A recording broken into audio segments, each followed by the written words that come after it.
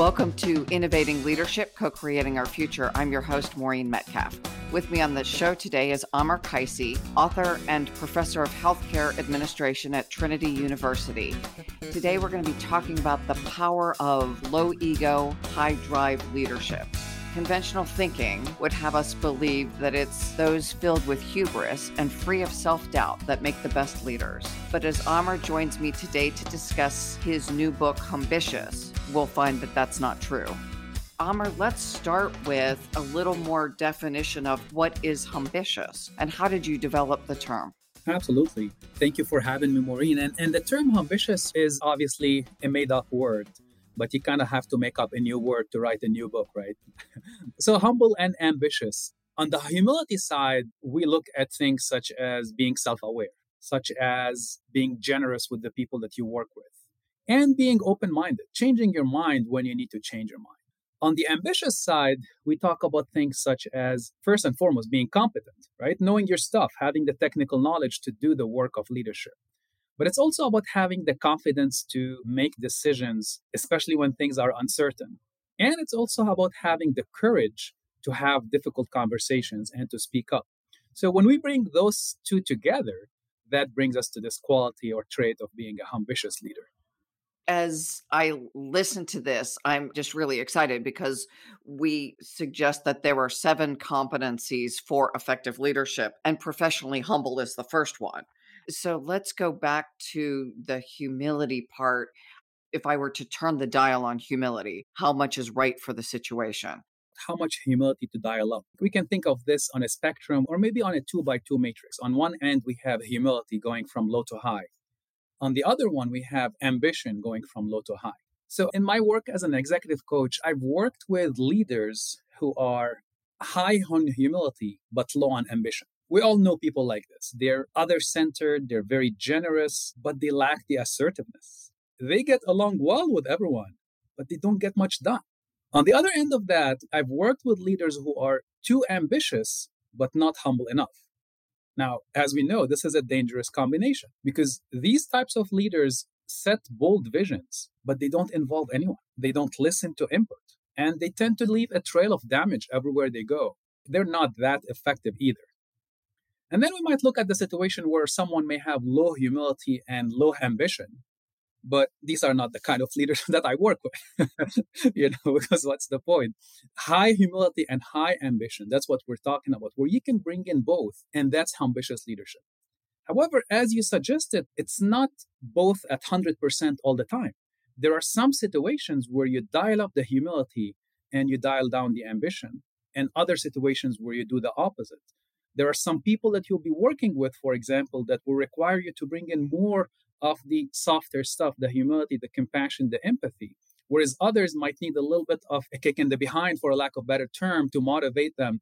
So it's really about using our emotional intelligence as leaders to determine how much do I bring up each one of these good traits to every situation, every team, every meeting.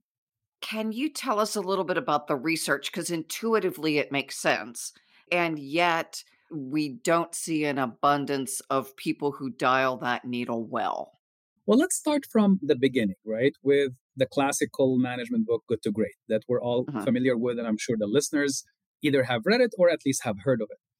Very, very briefly, Jim Collins and his team studied 1,400 organizations and found that 11 of them were able to make the leap from good to great financial performance. So naturally, they went in and they studied these organizations to see what is in common between them and how are they different from the vast majority of other organizations. And what they found was one of the most important factors was the character of their CEOs. Now, remember, when the researchers went into these organizations, they were expecting to find type A personalities, bang on the table, authoritative types. But what they found was the total opposite, because all 11 of these CEOs were very humble. They gave credit to others when things were going well, and they took ownership. They took the blame when things were not. But they were not weak or passive leaders. They were fiercely determined, and they were very ambitious. But their ambition was not for themselves. It was for the team and for the organization. And as you recall, Jim Collins called these level 5 leaders. Now, good to great, this was 30 years ago. So the question is, do we have more current research that has looked at this balance of humility and ambition? And the answer is absolutely yes. I've spent the last 7, 8 years of my career looking at that research, curating it, understanding it, summarizing it. And we've had dozens of studies that have confirmed that this thesis of high humility and high ambition still holds till today. Just very, very recently, earlier this year, Harvard Business Review did a survey of more than 500 business people and asked them what are the expectations of leaders today, especially in this uncertain work environment. And one of the main characteristics was to have the ambition and the confidence to make hard decisions and to balance that with the humility to admit mistakes. The researchers called it being a humble hero, which is very, very similar to what we're talking about being a ambitious leader. We talk about it often as the mind of the scientist, that I'm experimenting, I set a path, I follow that path, but through the lens of, given the rate of change and the speed of change, I'm not going to get everything right. So that humility to be willing to change course, but also the certainty that I have to make a decision and I have the skills to make the best possible decision at this point in time, knowing that we're going to have to course correct. Yeah, that mindset of the scientist is what we refer to as open-mindedness or teachability. It's about looking at the facts and making a decision. And then if the facts change, we come back and say, I was wrong, or I didn't look at this in a comprehensive way. And it's also about involving others in helping us make a decision. It's about recognizing that as a leader, yeah, I may be the CEO or the COO or whatever executive position, but I don't have a monopoly over the truth. There are other people on my team that will bring in different perspectives that I'm not aware of, and I have to listen to them. But eventually, as you said, it's still my responsibility to make the final decision. But I'm not making a decision by sitting in my office and closing the door and thinking about it really hard. I'm making a decision by looking at the facts and by involving others. That's where humility and collaboration are almost pairs on the mindset and behavior continuum, that I have to recognize that I don't have all of the information. It's not even possible anymore.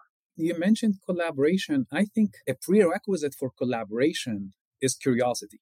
So let's say you and I want to collaborate on a project. We both have to be curious about each other's perspectives. Because if I think that I already know everything, then what's the point from the collaboration, right? Then it's not the collaboration. And I'm just asking you to do something and then expecting you to do it like I asked for it. So that curiosity mindset also relates to what we were just talking about a minute ago. And it's about assuming that I'm going to go into every conversation, every relationship, and I'm going to learn something new. I don't know everything. Yes, I have the expertise. Yes, I have the competence, but I don't know everything about everything. And because of that, I engage in those collaborative relationships. And it sounds like, again, the pairing, that curiosity goes with humility, because I have to acknowledge that I don't know everything. Especially in this day and age, right? With information overload that we have in any industry. Most of my work is in the healthcare industry. And things are changing so fast in that industry, but the same applies to every other industry. So any leader that pretends that they know everything, they're not fooling anyone. They're just fooling themselves. Our team members know that we're not perfect. They know that we don't know everything. So why even pretend? Again, competence is a non-negotiable. Knowing your stuff is a non-negotiable. But you show up as someone who is humble by telling your team members, I have some areas of expertise, but you all also have some areas of expertise, and I want to lean on your expertise. I want you to support me. I want you to tell me, when I have blind spots, when I'm not seeing the situation comprehensively.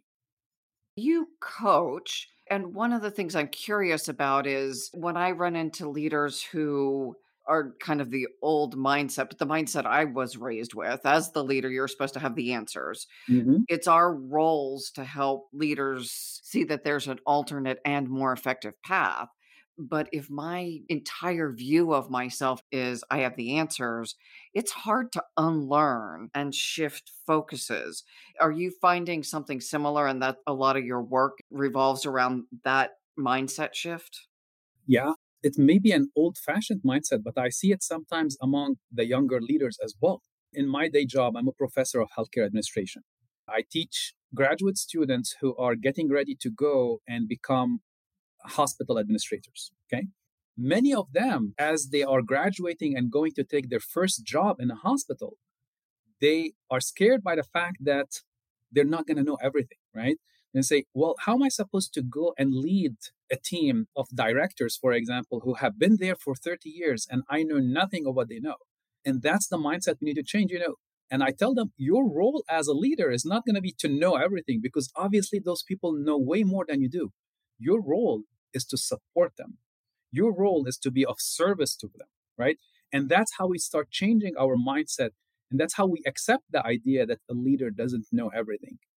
When a leader is going into every situation trying to prove themselves, like some of my students have that mindset, right? They think every meeting, I have to prove myself. Every conversation, I have to prove myself.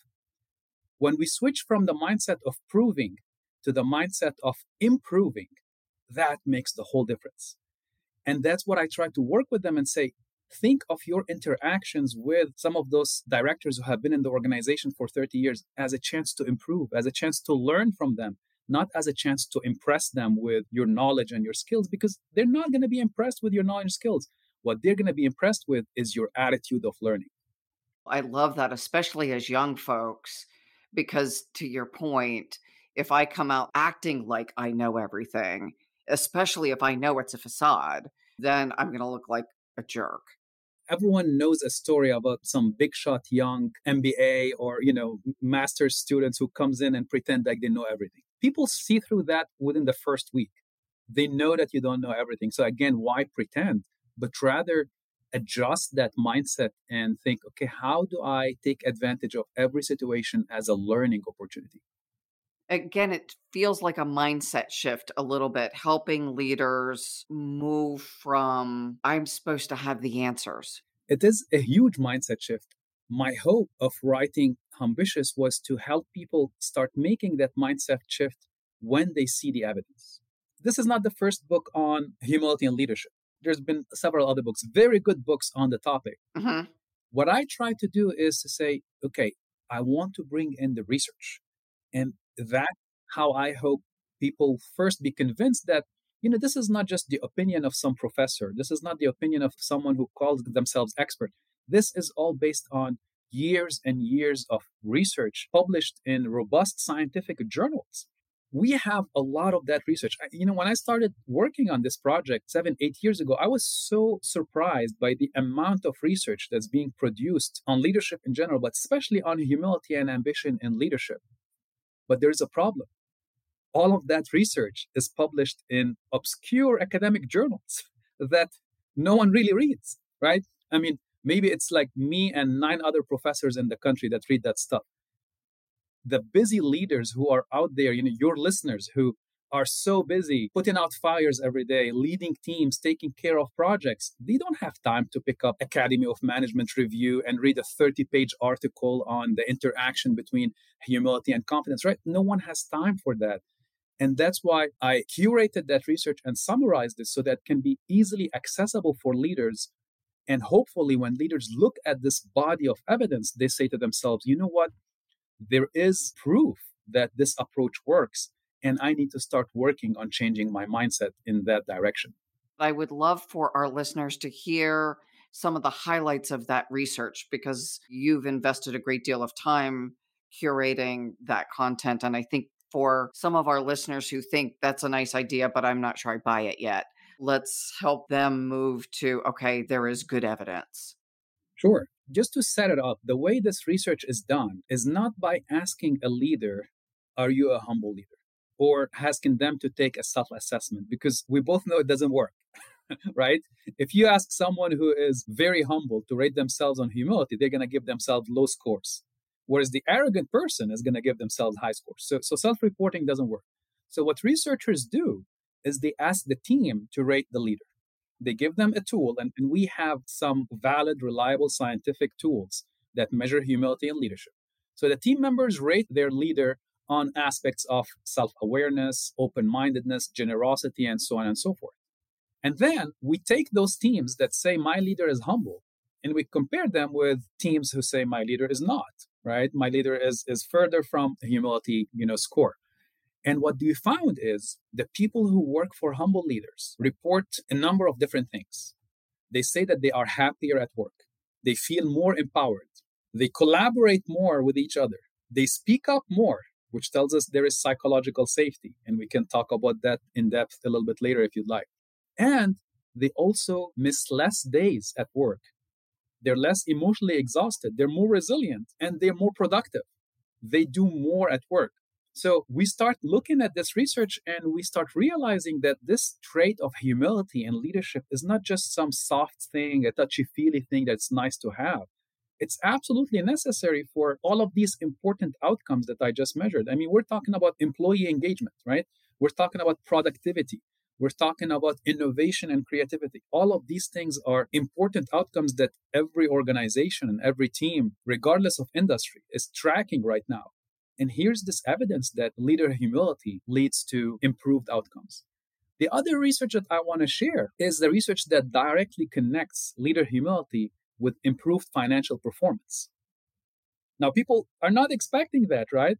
But we have also evidence that shows that humble leaders don't just make everyone feel better. They produce several times the return on asset that a non-humble leader produces. So again, this is evidence that this is the right way to treat people. This is the right way to behave. But thankfully, it's also the most profitable way to lead for an organization. So again, without making things too academic and too stuffy, we have this evidence that when you have a humble leader, that can be a competitive advantage for the organization.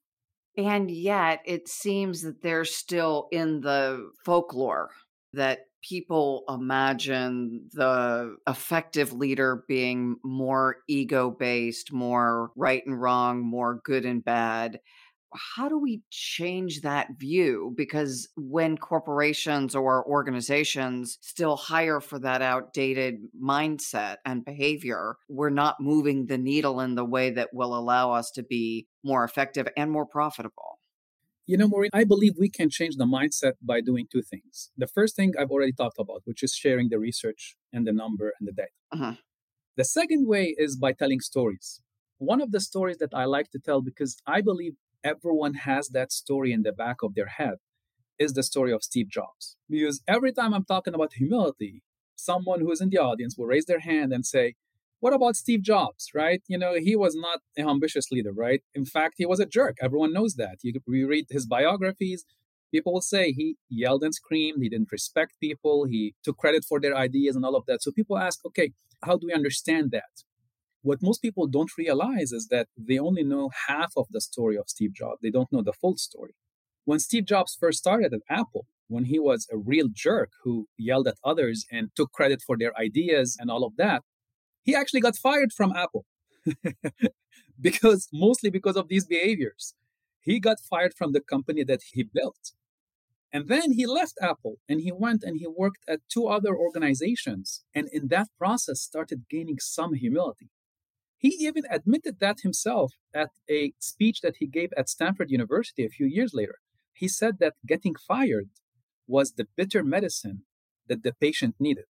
And the patient being himself, and the disease being narcissism or being a jerk. When Steve Jobs came back to Apple, let's call him Steve 2.0, right? That's the second version of Steve Jobs. When he came back, he had gained some humility. He wasn't perfect, but he listened more. He gave credit to others. He involved others. So he portrayed many of these humble behaviors that we're talking about. He still had the ambition. Remember, his ambition was to make a dent on the world. That's how he described it. But when he married that with the humility, that's when the magic started to happen. If you really look at some of the best products that Apple has produced, the iPad, the iPod, the iPhone, all of these came in that second stint, not in the first stint. And a big part of that was the leadership style that Steve Jobs in his second stint adopted, which is marrying the humility with the ambition. So long answer to your question, but I believe we can share the data, but we also have to share stories. Can you give us then, Amar, some examples of leaders who are on the other end of the spectrum, who lacked humility and the consequences of that? Yeah, we can share the research on that. How does the research make sense of non-humble people who become successful? Yes, please do that. If we look at business leaders, or even if we look at some political leaders, without mentioning any names, we all have examples of leaders who are not humble, who have achieved some success. Let's call them narcissists. Let's call them jerks. Call them whatever you want. So how do we make sense of that? I've been making the case for ambitious leaders that achieve success for their organizations and their teams, but how do we make sense of the narcissists? So the research is clear. Narcissists tend to emerge more as leaders. They are chosen more for leadership positions, and there's clear evidence behind that. So let's say you and me are on an interview panel, okay? And we're interviewing candidates for a leadership position. And we have two candidates. One is a narcissist and one is more humble. The research shows us that chances are 9 times out of 10, we're going to select the narcissist. That's how it works. Because narcissists tend to be charming. They tend to tell you what you want to hear. They are extroverted. They're exciting. So we tend to choose that individual more for a leadership position. However, 6 months down the road, when that person is alienating everyone around them and bullying everyone and making everyone's lives miserable, we're regretting our decision. So what we're seeing here is that there is a difference between leadership emergence and leadership effectiveness, right? So narcissists or people who lack humility, yes, they can emerge more as leaders, but they are not effective in the long run. And we have a lot of evidence on that. Because they are lousy team players, because they're bad managers and overall bad leaders, they don't achieve success in the long run. This difference between leadership emergence and leadership effectiveness reminds me of a very complex management theory called the chocolate cake model. It's very simple, actually. So let me tell you about the chocolate cake model a little bit, because I think it's a good analogy for the listeners to remember. Maureen, I want you to imagine that I bring you a whole chocolate cake and I put it on the desk right in front of you. And I ask you to eat the whole thing in an hour, the whole thing. Okay? So you take your first slice, and the first few bites obviously are amazing, right? The richness, the texture, the flavor, the moisture, you're really enjoying that chocolate cake. Now let's go back to the narcissists. The first few times you interact with a narcissist, you really enjoy it. Because again, they're charming, they're charismatic. They tell you a story, they tell you what you want to hear. And that typically happens in the interview. So you are charmed by them, so we end up hiring them. Now let's go back to the chocolate cake. You've had 4 or 5 pieces already. You're not enjoying it anymore. You're starting to become nauseous. You're hating that chocolate cake. The same applies to working with a narcissist day in and day out. Once we hire them, if you have to work with them, or even worse, for them, you're eating that chocolate cake every single day. And it's having some negative impact, not only on your physical health, but especially on your mental health. So that's how we make sense with the successful narcissists. Yes, they do emerge more as leaders, but they don't achieve long-term success and they don't leave a positive legacy behind. I love the example. That presents, though, a problem for everyone who's hiring. My instinct is hire the outgoing one who has the great stories and the great example, not the one who's a little understated, maybe a little boring. They are less exciting because they have all of these positive traits. So how do we start selecting differently for hiring for political office, where everything from school boards to high office, it seems that we have been trained with the bias toward narcissists. That is absolutely correct and valid. I've fallen into that trap myself. When I'm interviewing candidates applying to graduate program, my graduate program in healthcare administration, I've noticed myself in the past, I have fallen in the trap of selecting the outgoing, charismatic narcissist. Now, let me make sure here, we're not saying every outgoing person is a narcissist, right? But there is that personality type that will charm you and tell you the stories and all of that. And then once you start working with them, you realize that it's all about them. So how do we prevent that from happening? I think first we start with the awareness of it, with the awareness that it's not always the most charismatic, the loudest, the most talkative that is going to be the best student or the best leader or the best politician, right? Now, in an interview, what are some of the questions? Like, let's make this as practical as possible. In an interview, what questions can we ask? I think we can ask some of the traditional questions that are typically asked, but we need to listen better to the answers. For example, one of the questions that most managers will ask is, tell me about an achievement that you've had in the past. Tell me about a success or a project that went really well. When we ask that question, we have to listen really well to how the person answers it. Because a narcissist is going to answer it with, I did this and I did that and I achieved it all on my own. And it all went well because of my awesomeness, because of my genius, because of how smart I am. A more humble person will take some credit, but will also say, I had a team that helped me. We got a little bit lucky. We were in the right place at the right time. The market behaved in a way that allowed us to achieve. So they acknowledge all of these other factors that allowed the success, especially the team around them. And that's how we start to tease out some of these traits from the interview. Another question we can ask is about previous mistakes, right? Things that didn't go well.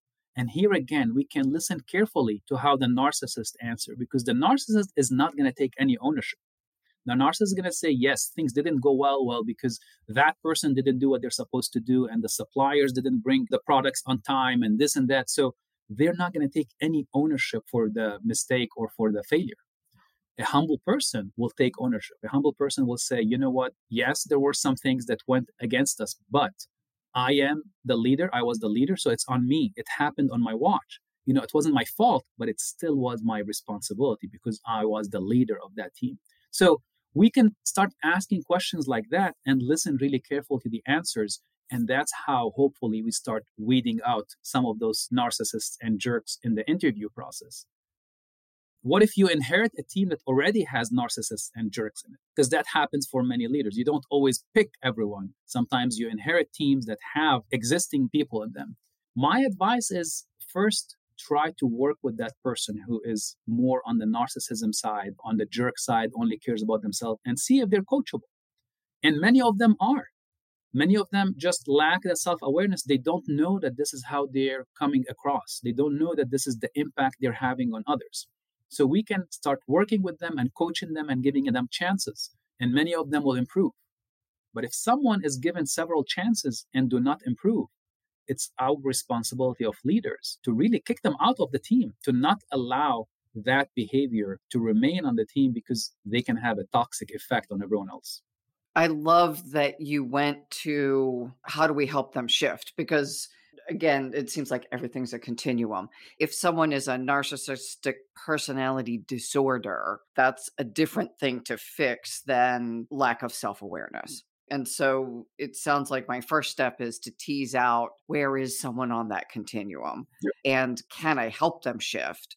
If they are truly narcissistic, sociopathic, whatever that is, they should be an alumni of my organization. Yeah. I like the visual of the continuum because on that continuum, we have one end, which is arrogant, narcissist, all of that, right? In the middle, we have the ambitious leader. And then on the other end of the spectrum, we have the passive person that it lacks the assertiveness and all of that.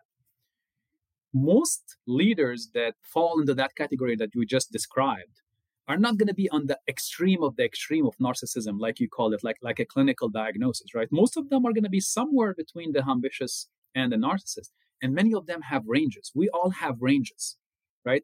So they may be starting at the higher end of their own range, but we can probably bring them down about 10 or 20 points towards the middle of that continuum.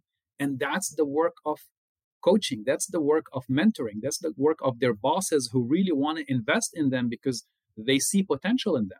They see that their ambition and their drive is so valuable for the team, but only if we can temper it a little bit with some self-awareness, with some generosity, with some open-mindedness. I absolutely agree. And I want to go back to something you said earlier. If you inherit a team, so there were conditions that attracted those people, whether it was just the hiring, but also likely the culture and the systems that allowed them to stay. So it sounds like not only do I help people build self-awareness, but I also create a little more heat in the system for making that narcissistic or jerkish behavior uncomfortable. Part of it could be cultural, part of it could be consequences, significant like pay consequences. But I need to build the system that holistically doesn't invite them into my home. And then if they happen to wander in, I need to make the home uncomfortable for that slice of person. They don't get oxygen. Yeah. I worked with a healthcare leader once who had that mindset about the team that he had. He was a vice president of strategy for a large health system. And the way he picked the people who worked on his team was he wanted them, first of all, to be super smart, to be collaborative, and to have a low ego. These were his criteria. And most of the time, he managed to bring in people that met these criteria, but every now and then, someone will slip in. Again, we're human beings. We're going to try our best in an interview process, but some people can fake their way through an interview process. So his approach to that was, as soon as those narcissistic tendencies or jerk tendencies start showing up in a meeting, he will immediately grab the person right after the meeting. He wouldn't wait. Just grab them aside and say, you know what, man, you're way too smart and we want you to succeed on this team, but this behavior is not going to be tolerated. At this meeting that we were just in, you kept on interrupting people. You didn't listen. You pretended like you knew everything. And this behavior is not going to fly here. We're not going to allow this to happen. So I'm going to give you another chance to start working on this. But I want you to know that I won't tolerate that in my meetings. And it was about how fast he acted on it. Because as we know, what gets tolerated gets promoted, right? If he allowed that to happen only once with no consequences, then that person will think, well, it's okay to behave like this. So it's our responsibility as leaders to monitor that and to make sure that the way people behave on the team is in accordance to how we want the culture of the team to be. And I want to make sure that we're clarifying here that we're not saying that people can't disagree with each other, right? We're not saying that people can't push back on each other. That's not it. Actually, we want that on our teams because that's the only way we can come up with great ideas. But it's about how we do it. Is that team member coming into every conversation assuming that they know more than everyone else, or on purpose interrupting others or not listening to them, right? So that's the behavior that we want to weed out while we're still allowing room for some healthy conflict to happen within the team. Yeah, I'm thinking of things I teach, just sentence stems. Would you consider an alternate point of view? Or I see it from a different angle, not you're wrong. Absolutely. I love that last way you framed it. I see it from a different perspective, from a different angle. I see things differently, right? I get that question a lot from leaders that I'm coaching who want to push back on their boss, right? Which is a very dangerous thing to do, as we all know. How do I go about pushing back on my boss in a way that allow me to keep the relationship? And that's one of the scripts that we use, very similar to what you said. I see things a little bit differently. Will you allow me to share with you how I see it? Right? And then you gauge whether your leader is open to it or not. Is there a way to measure humility, ambition? You talked about a 2x2 matrix.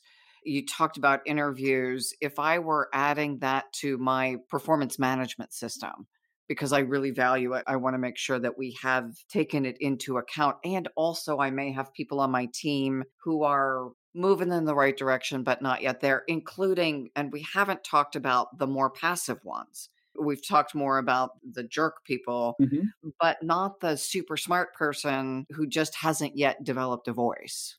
Let's start with how do we measure it, and then we'll get to the ones who are on the passive end of the spectrum. As I mentioned earlier, we've had years and years of research and well-developed tools that help us measure things. And I brought some of that together and created a very easy-to-use tool to measure your ambitiousness on a scale of 1 to 10. Rate yourself on 10 questions. And these questions are things such as, I will believe that I'll achieve great things in my career, but I also constantly seek feedback from others. I spend time in thinking and reflection. I regularly change my mind about issues when new facts emerge. So a good balance between the humble traits and the ambitious traits. And I have that tool, that ambitiousness measure scale on my website, and people can take it for free. But again, I would also encourage people not just to take it for themselves, but to ask the people that they work with or their friends and their family members to rate them on it. And this way, you start getting more information. You start uncovering some of your blind spots by having others tell you how you're coming across and whether you need to dial up your humility or your ambition. So we have the tool. Now let's go and talk about the ones on the passive end of the scale, right? How do we help those, right? As you mentioned, you may have someone on your team who's super smart. They know their stuff, but they're not speaking up. They are not pushing back in a meeting when they have a different opinion. They are delaying difficult conversations, right? They may have someone on their team who is not performing well, but they don't have the courage to hold them accountable or to tell them that you're not meeting expectations. How do we help those? What we're dealing with here is the relationship between confidence and competence. If we think about the narcissists, those are the people who have way more confidence than competence. On the other end of the scale, the passive ones, those are the ones who have more competence but don't have the confidence yet. And we need to work on their confidence. And in my opinion and my experience as a coach, one of the best ways to address confidence is to give them the skills. So what are the skills that they need to start speaking up more in a meeting? What are the skills that they need to have a difficult conversation with a direct report, right? A lot of that has to do with equipping them with scripts, equipping them with habits, with behaviors. We all know difficult conversations, how important that is, right? People are afraid to have these conversations because they don't know how to have them. No one has ever trained them to have them. So maybe we can tell them, start with the facts and then share your opinion and then listen, right? 3-step process. Okay, now I have those skills. I start applying them in low stake situations. And then once I master those, I bring them to the important situations. So we can do a lot of different things, again, coaching the people who are on the other end of the scale and helping them develop that ambition so that it can match their existing humility. That's really helpful. So as I listen to you, I think about how gender plays in. A lot of people, a lot of smart people have looked at that, and we have tons of research on the gender issue. I'm going to try to summarize 20 years of research in 2 minutes. I'm going to make a lot of overgeneralizations here. So I want the audience to know that this is grossly overgeneralized. In general, the research shows us that men tend to be higher on ambition and lower on humility. And women tend to be higher on humility and lower on ambition. Now, I'm sure you and I and everyone who's listening have dealt with male leaders who were so humble and have dealt with female leaders who were not that humble.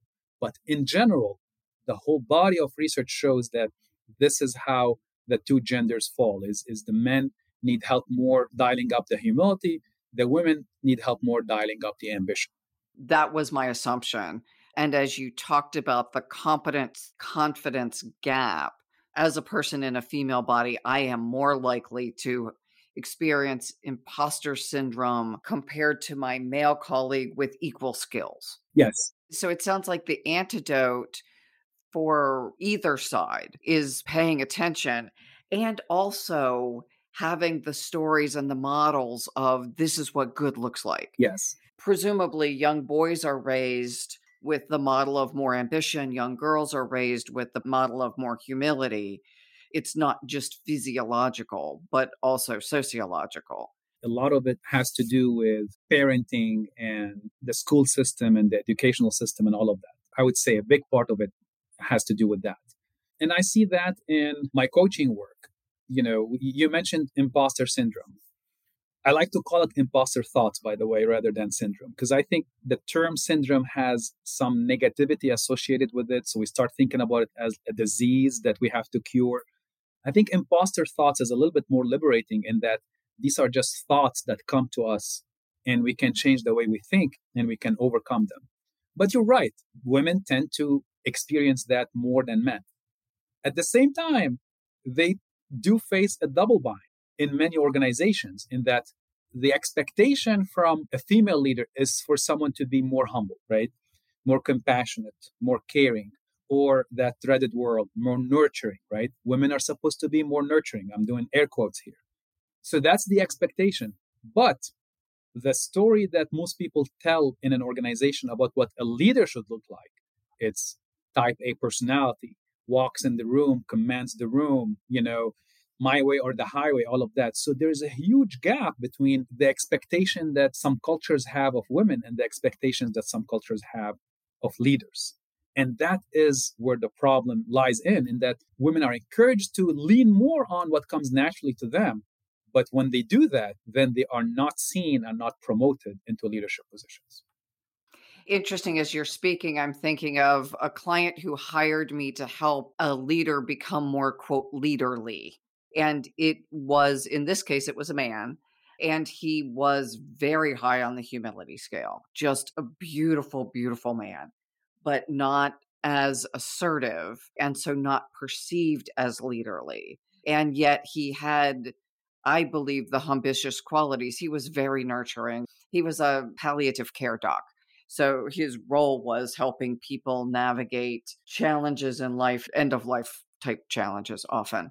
So you would want someone nurturing. You didn't want Steve Jobs in that role.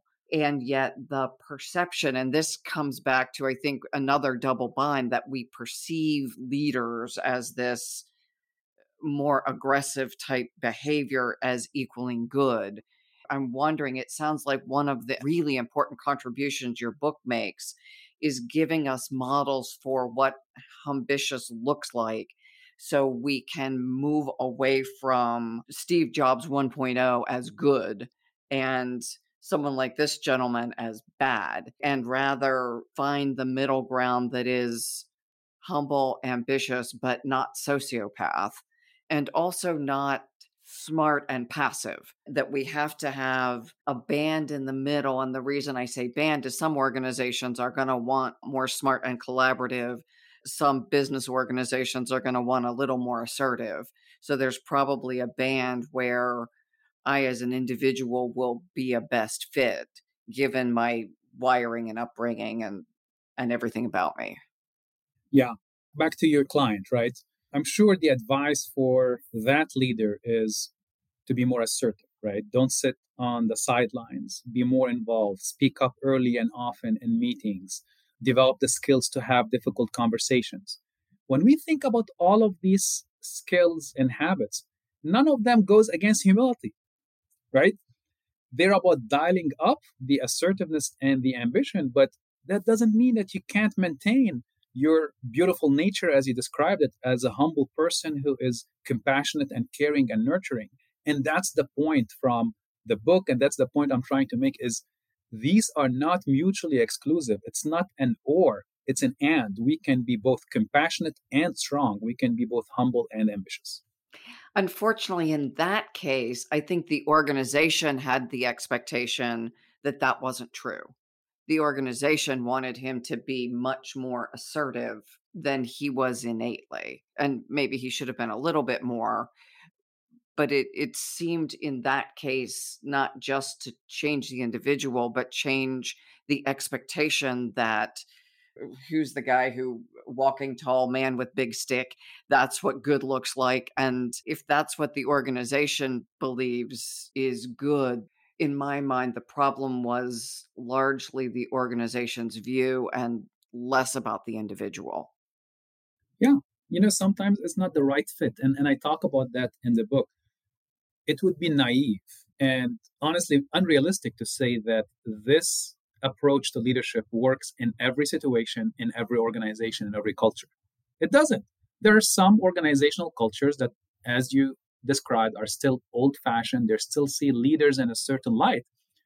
And honestly, that ambitious approach is not going to work. It's not going to be a good fit.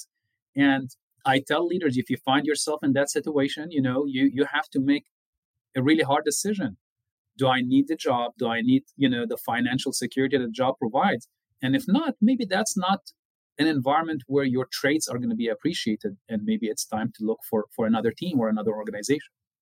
I think it's a really important statement that while we're asserting that this is a better set of characteristics, that there are organizations that are also successful that take a different perspective.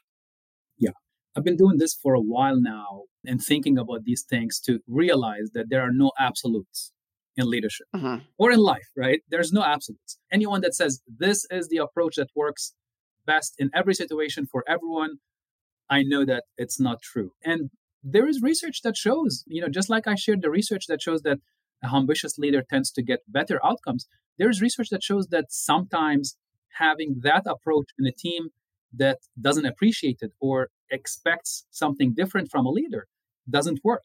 So we have to acknowledge that. We have to acknowledge that, yeah, it may work 80% of the time, 85% of the time, but there's still some situations where it doesn't work.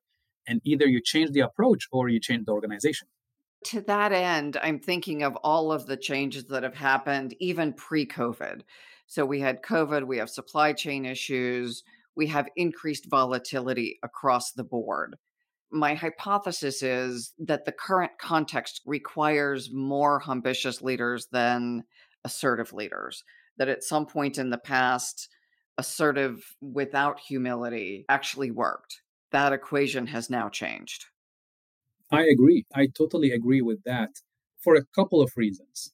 So, with all of the challenges that you mentioned that are COVID related or not, what every organization needs today is for their workforce to be highly engaged and for the creativity and innovation to be unleashed, right? To deal with all of these challenges. And we have clear evidence that shows that when leaders adopt this ambitious approach, engagement goes up and creativity and innovativeness is unleashed. The other angle to look at this, which I believe has helped leaders become more humble, is when we reflect at what happened in the last 2 years and a half, a global pandemic, right?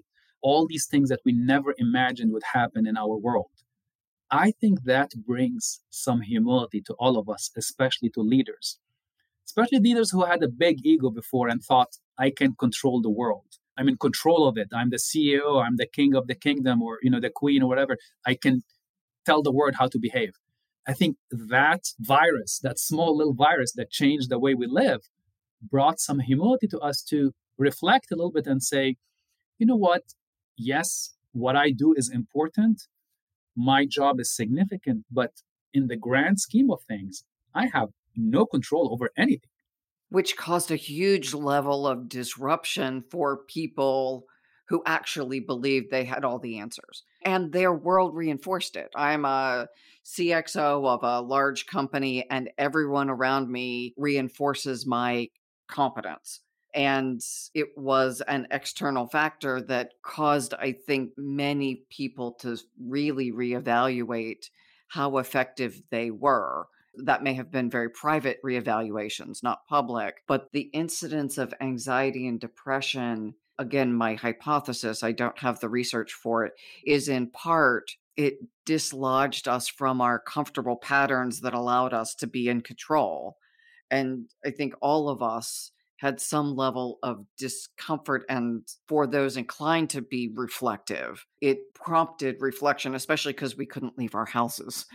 There was less to do to distract. So for that group of leaders, it was also an invitation to shift in a way that you're saying is, and I agree, is much more effective. Absolutely. Absolutely. Do you have another story of someone that we all know, or many of us could point to, either real person or even a TV character, who emulates the behaviors you're pointing to? Yeah, since we're talking about crisis and dealing with crisis, I want to talk about a world leader that some of members of the audience may be familiar with, and it's the Prime Minister of New Zealand. So her name is Jacinda Ardern. When Ardern became Prime Minister in 2017, she was the youngest female leader in the world. Now, typically when you have a young leader, especially a young female leader, as we all know, there's doubts, there's skepticism and cynical people around saying, oh, can she succeed? Does she have what it takes? Can she deal with the challenges?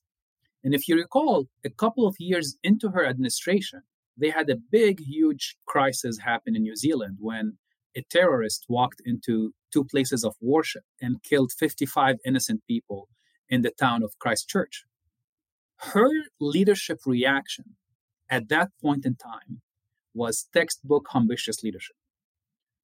First, she started with the humility and the compassion. She went into the victims and the families of the victims, and she went and sat in their living rooms. She listened to them. She cried with them. She mourned with them. She supported them and comforted them.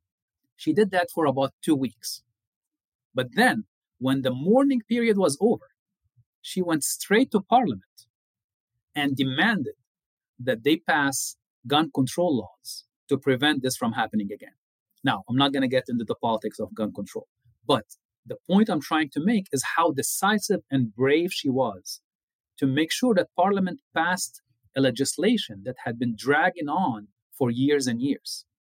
That legislation became law in a couple weeks, and it was all her drive and her ambition. So we see how this leadership approach is especially appropriate in situations of crisis, because you want to balance the two.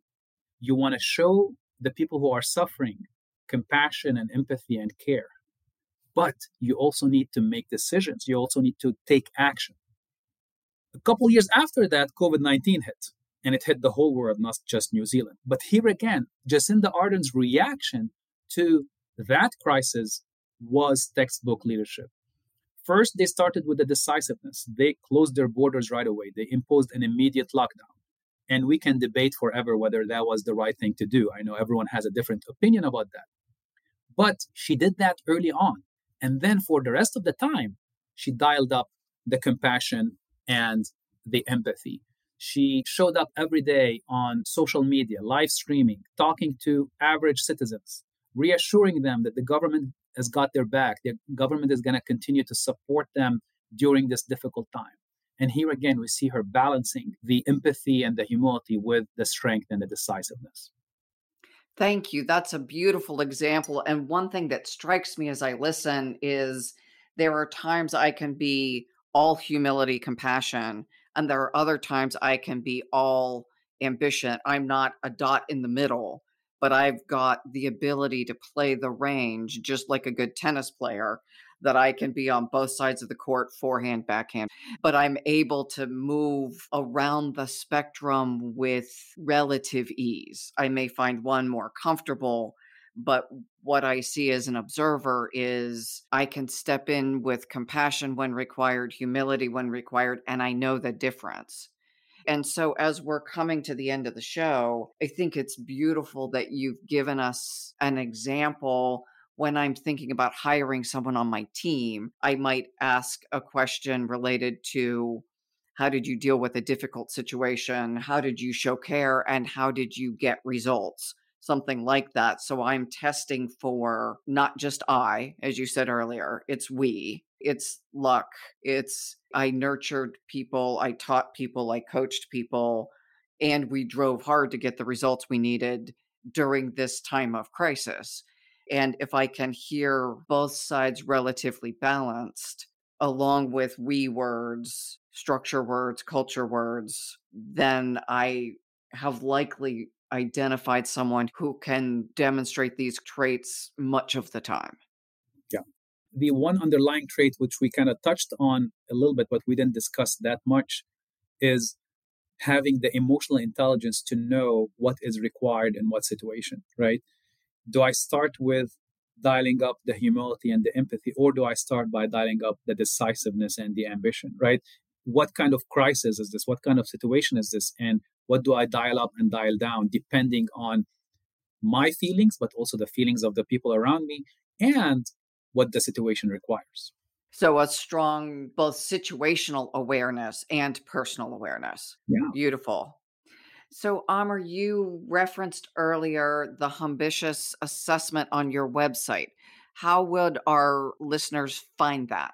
Sure. So it's available on my website, amerkaisi.com, AMERKAISSI.com, which is also the book's website. They can go there, they can take the test. It's available for free. They will get a score that tells them where they are. But again, I would highly encourage that they have others do the test for them so that they can get some different perspectives. Thank you so much. And I want to thank our listeners for engaging and for the important work you're doing at this time in history. And I invite you to take Amar's assessment and really reflect on how are you balancing your own humility, your own ambition. Are you effective at navigating that spectrum? Do you have the emotional intelligence, the situational analysis to self-gauge? And if not, are you getting feedback from others who can help you navigate that process? Thank you for listening. I invite you to sign up to our LinkedIn newsletter, where you will get to hear Amar and read his blog and others every week. We are here to serve you to ensure that you are getting the most relevant leadership content so that you can stay current in this challenging time. Thank you for listening.